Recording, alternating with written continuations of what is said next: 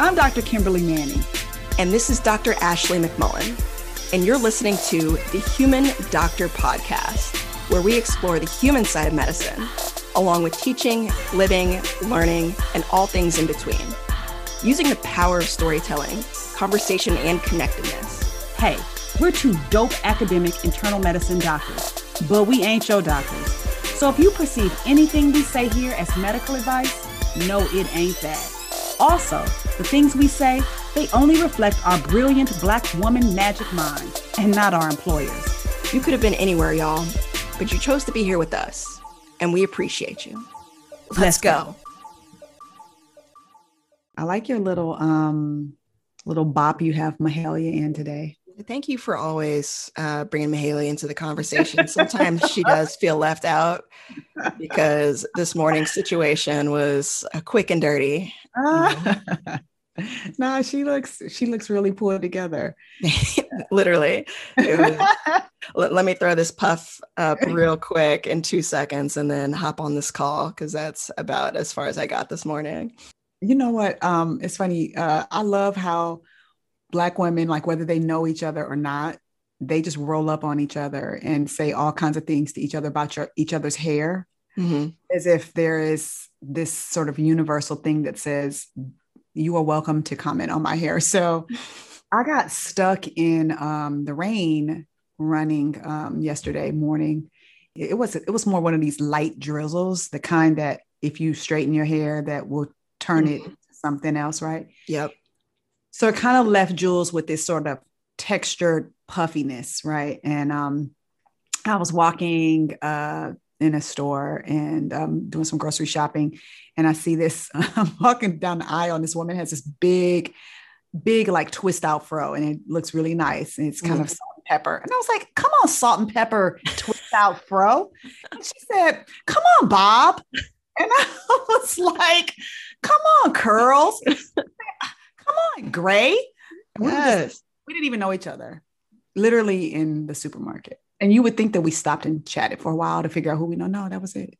It's like a universal language. I just like how we've abbreviated to come on. It wasn't even like, oh, I like your hair. It was like, I just looked at her and I was like, come on, salt and pepper twist out. It's like for all things. Like I see people in nice shoes. Okay, come on, shoes. Come on. Whatever it is. That's real. I think you know what? I'm going to make sure. I'm just going to extend that to everybody. I don't care who you are. So I see you and I'm just like, come on, glasses. Come on, glasses. Come on, blonde Bob. Come on, Danskos. Come on, suit and tie. Yeah. All right, girl. What did you learn this week? Or was there anything you were feeling that's new that came up for you? Okay. So as a connoisseur of podcasts, as you know, I checked out this podcast called Gravity, Lucy Kalanithi. Her podcast, I listened to one episode. The episode I listened to was the one about families and talking about all the different ways that families are defined. And I think what I loved about the episode was that, there's so many things that we other. You get this idea of this is what a normal family looks like. But it really centers around a family that's filled with love, where people are cherished and that they feel safe. That is your family, Absolutely. So I definitely want to shout out Gravity. The one that I listened to was about the metaphors and war imagery we use when talking about cancer. And it was just such a beautiful way of reframing how we talk about it among ourselves and among our patients, and what it means to talk about cancer as something that you have to beat or you have to fight, which implies that you can lose. Depending on the individual, like that's a tough position to be in, to feel like, if the cancer recurs or the treatments don't work, then you've lost in some way.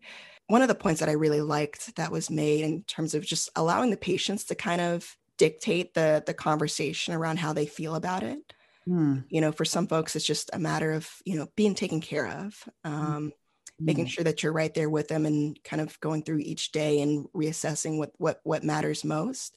Yeah. Whereas some folks are ready to come put up a fight and you get into battle with them. But, it's not the same for everybody.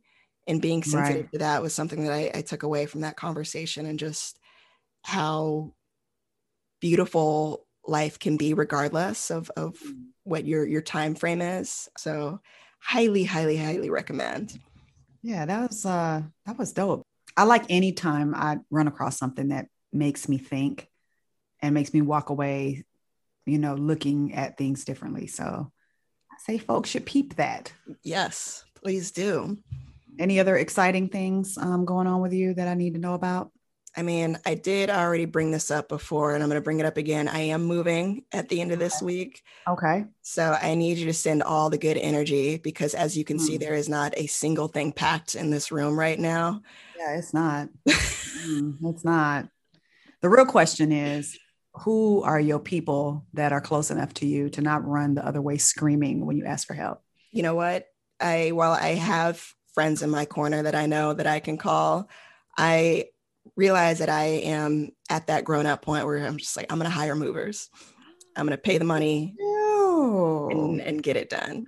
Oh, you want some grown woman stuff. Okay, I see you. Mostly because I don't trust myself to get it done within the small time frame that I have between moving and then catching a flight to Houston immediately afterwards. So Okay. we got to bring in the professionals. Oh, that's good. I'm on behalf of all of your friends who would have been on the opposite end of those calls. I'm glad. I'm glad you're on Yeah, it. there'll be Nobody wants to help. no last minute SOS calls. So we just gonna pay the money. Exactly. Exactly. Well, that's what's up. That's what's up.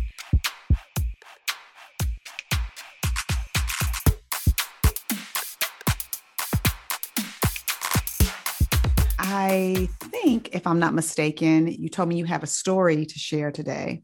Yeah. And I would like to know, my friend, what is the what? Failure. Ooh. Mm-hmm. Yeah. Now I know, over the course of our conversations, we'll get into some stories around personal failures, but this felt a little bit more systemic to me. Let me know what you think. So this took place my third year of residency, and I had a patient who came to me after for a post-discharge follow-up. This is the first time I'm meeting this individual. But this individual had been getting by, holding on, taking care of their family. But, sometimes all it takes is just that one thing, that one hospitalization, and things just kind of spiral. And that is what was happening.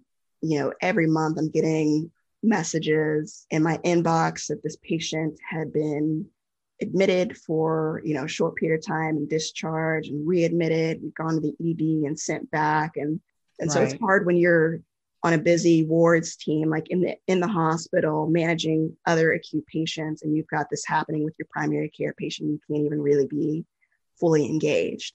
This is what residency does sometimes, is just kind of like ping pongs you back and forth. Mm-hmm. And so I'm at a point where I can kind of be present, and I see this patient is now back at home. And so I actually was in my clinic, overhear this conversation. It is one of our nurses talking about a patient that I recognize as mine. Oh, man. And they were saying that this home health nurse had called the clinic asking about an infection that seemed to be brewing. And so what I ended up doing was just calling the patient's partner. And I was just like, what's your address? I'm just going to come over. Wow. I know. Wow. I toyed with the title of this story. I was like, should it be like extra, like doing the most? But it was just, in that moment, I was like, I don't know what else to do. Like, I don't want this to keep happening. I got some supplies from the clinic and went to the patient's house and looked at this brewing infection myself and recognized this can't be managed here. But we need to pause for a moment and have a conversation. I've done a number of goals of care conversations in my short career span. This is the first time I've done it in a patient's house, and probably the only time that I can remember. And probably one of the more successful ones, because the partner was there. And this is someone who was also just overwhelmed, just Yeah. watching the person they love bounce between healthcare facilities and just, tons of different doctors, multiple admissions. And, they were able to call more of the family to come, and they were just sitting in their living room couch. This patient was suffering a lot. And so we kind of came to this conclusion that we're going to get this infection treated because that was painful. Mm. And then we're going to try to bring the patient back as soon as possible. Like that's going to be the goal in whatever form that looks like. Hospice is always a tricky term, but the goals have to change a little bit. Not, do everything possible, but do what needs to be done to give this person a good life. Right. So you're physically at the patient's house. Yes, I am physically there. I'm in the mix. You are not playing. Nah, called 911. They got EMS there, and I rode in the ambulance. Wow. And I talked to her. So I was in the front seat, and I was like, can y'all at least turn the siren on? Like, I don't do this very often. And they wouldn't. They weren't here for my shenanigans. Exactly. But it's all good. So, we got there, I identify myself. I go back, I see who the emergency room providers are on that night. Luckily, it's folks that I know. The ED resident comes in, does the assessment. The specialist comes down after a while, kind of surprised to see me.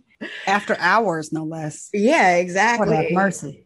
The specialist looks at my patient and, pulls back the covers, looks at this infection and tells me, we think this can be managed as an outpatient. We'll schedule them for follow-up in clinic. And you had come with the patient because clinically you thought, no, this is not something that can just exactly be managed. Okay. And it didn't take much to realize that. I think if you were to have done a chart review at that moment, you would see that this patient had missed every outpatient follow-up that had been scheduled for like the last 4 months. It was more of a social common sense need than perhaps a medical need. But when you are a busy provider in a busy residency in a busy hospital that is very much about utilization, yeah, I could see that happening. So again, like you kind of see what you are a part of, but from the patient's eyes. And it was just frustrating for me as a third-year resident, like kind of knowing how the system works, but really seeing up close, like, oh, this is how we end up failing these patients over and over again. And I had mad respect for all of these providers. Again, like these are folks that I knew, and we all had been there. Like I've been there as a resident where it's just like, well, doesn't meet criteria for admission. But here I am, an outpatient provider, knowing like this cannot be managed as an outpatient. So I ended up actually going to the medicine resident who was on call. Now we're like well past midnight. This is the night team. I go and find them, and I was like, I need you to admit this patient and then consult the specialist. And when you say the specialist, did the specialists, were they a team that had a primary team of their own? Yes. The answer is yes. They did have a primary team. And I don't want to. Right. But you don't want to. Yeah. Opinions. But like what happens sometimes is, if you take on a patient as primary that may or may not get out of the hospital or may not have like an acute medical need, like you assume responsibility for not only that inpatient stay, but all the coordination that happens around getting them out of the hospital. And so that's not exactly an incentive to take somebody onto your service. Right. If you're the consulting team, that's a different story. Right. You can give recommendations, but you are not ultimately responsible for that, what happens to that patient afterwards. Right. So I ended up admitting this patient to a medicine service, which, in this case, I thought it was actually appropriate because I could be more involved in that patient's care. And ultimately, they did end up getting what they need, but it took a while. It was not a quick and easy admission, but it was a necessary one. Mm-hmm. And so the whole point of this, or at least what I took away from that experience, is, first of all, like, not just, you don't have to do the most with every patient. Like, I could not do this with every patient, but for whatever Ride with reason, them in the ambulance. right, exactly. But sometimes you have to bend over backwards a little bit where you can. And this was a situation in which I felt I could. And I needed to do that for this person. Like, it was getting to me how much the spouse was struggling. And I know what happens when people get caught in this cycle and they don't have the resources, they don't have an advocate or someone they can trust to tell them, like, it doesn't have to be this way. Yep. Like, this patient was heading for a bad outcome. Yeah. But also what I had to recognize, because I remember feeling like such a bad primary care provider, especially as a resident. Wow. And that was me realizing up close, this is a systemic failure when you've got these brilliant physicians who do care, but cannot give people what they need. Like, we are so hyper incentivized to discharge. So, you end up celebrating the doctors who become martyrs for their patients. And I got a lot of pats on the back for this. Yeah. But at the end of the day, I was like, no, like, I mean, I appreciate it, but it's a broken system. Right. Like, ugh. Instead of celebrating individuals who have to really, like, jump through hoops to get people what they need, we really gotta fix this.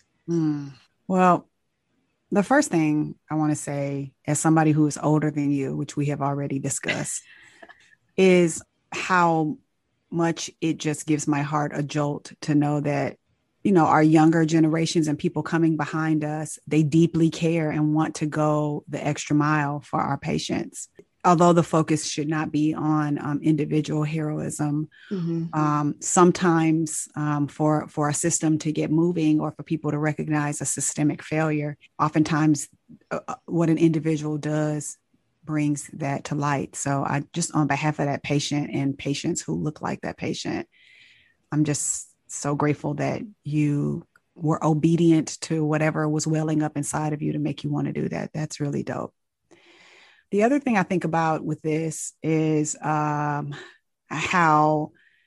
we just do so much. We have so much discussion about sort of what I call, turning flips on the balance beam. And that is like where you are, let me talk about, the standard of care for this. And let me tell you about what medication to use. And let me tell you about this trial and that trial and giving the patient this and that and And to me, all that management is staying on the balance beam and twirling flips, right? But at some point, the patient has to stick the landing. You ain't getting a 10 in the Olympics, and you ain't getting a 10 in clinical care unless the patient can stick the landing. And sticking the landing is when you are no longer in front of me. And honestly, all I can say is that when you start to run through all of the factors that led to your patient being in that situation, Ashley, it's so overwhelming. It's so overwhelming to try to think about the solution, right? Because what you want to do is not just bellyache about it. You want to be like, well, we cannot expect residents in an emergency department at 11 o'clock at night with a primary care patient because there was nobody else to go with them. Like, while I applaud you there from a wellness perspective, that cannot be sustained and is terrible. It's a terrible thing to even, like, I wouldn't even want to make it known to too many people because I wouldn't want that to seem like that is what it takes. Furthermore, you were a PGY3, which means you were about to be chief resident. So what does that tell me as an intern? Like, oh, this is what you do. This is how you get, a gold star stuck on your chest, is to go to your patient's house and ride in ambulances with them. So this is fraught. All of this is fraught with peril. You know what I'm saying? To do this work, especially if you work in a safety net environment, you have to be a prisoner of hope, right? Yeah. And you have to be aspirational and actually think that it can get better. So what would it look like if, through our sort of multi-pronged approach to thinking about our vulnerable patients instead of strapping it all onto our backs, that maybe through our processes as through teaching, making sure that our residents in ambulatory settings, that they know, look, this is what the village looks like. Yes. You ain't the village. You ain't the village. The village has registered dietitians. It has pharmacists. It has social workers. It has community health workers. It has a mobile health team. It has wound care.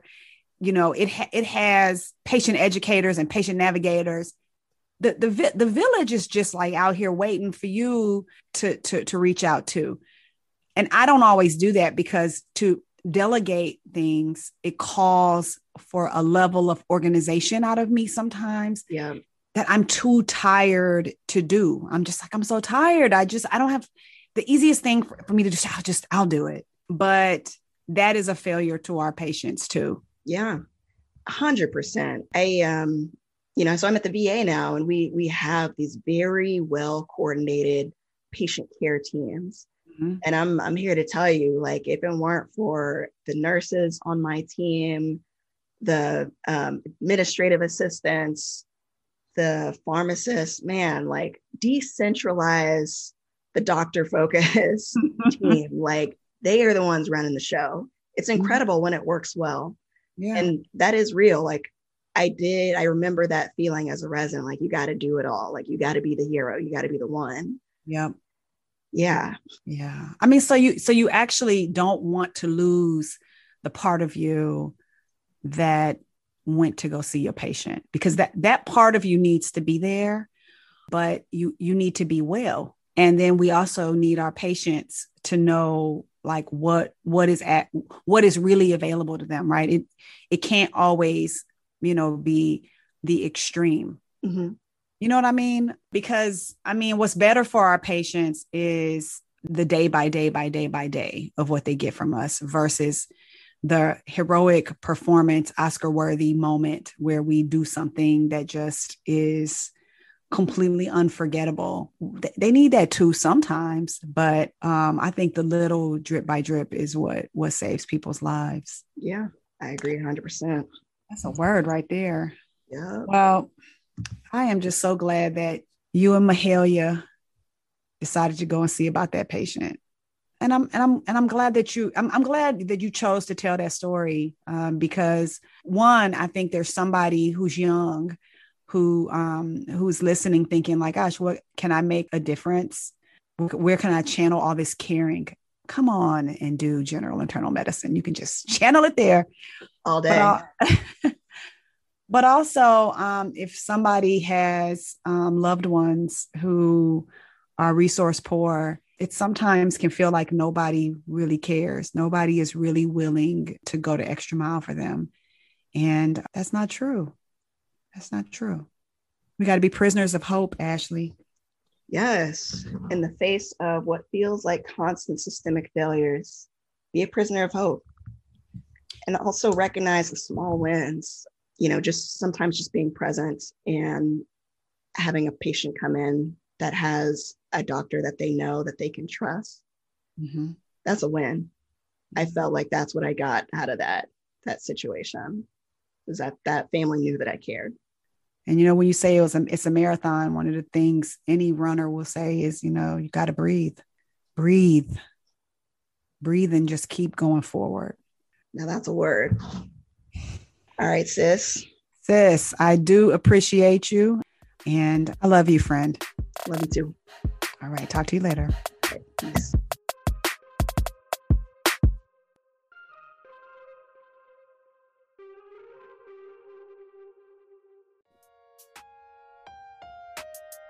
That wraps up this week's episode of the Human Doctor Podcast. Special thanks to our favorite brother gastroenterologist, Dr. Chuma Obiname, for the beats. Shout out to the Dr. Ashley McMullen for editing and production.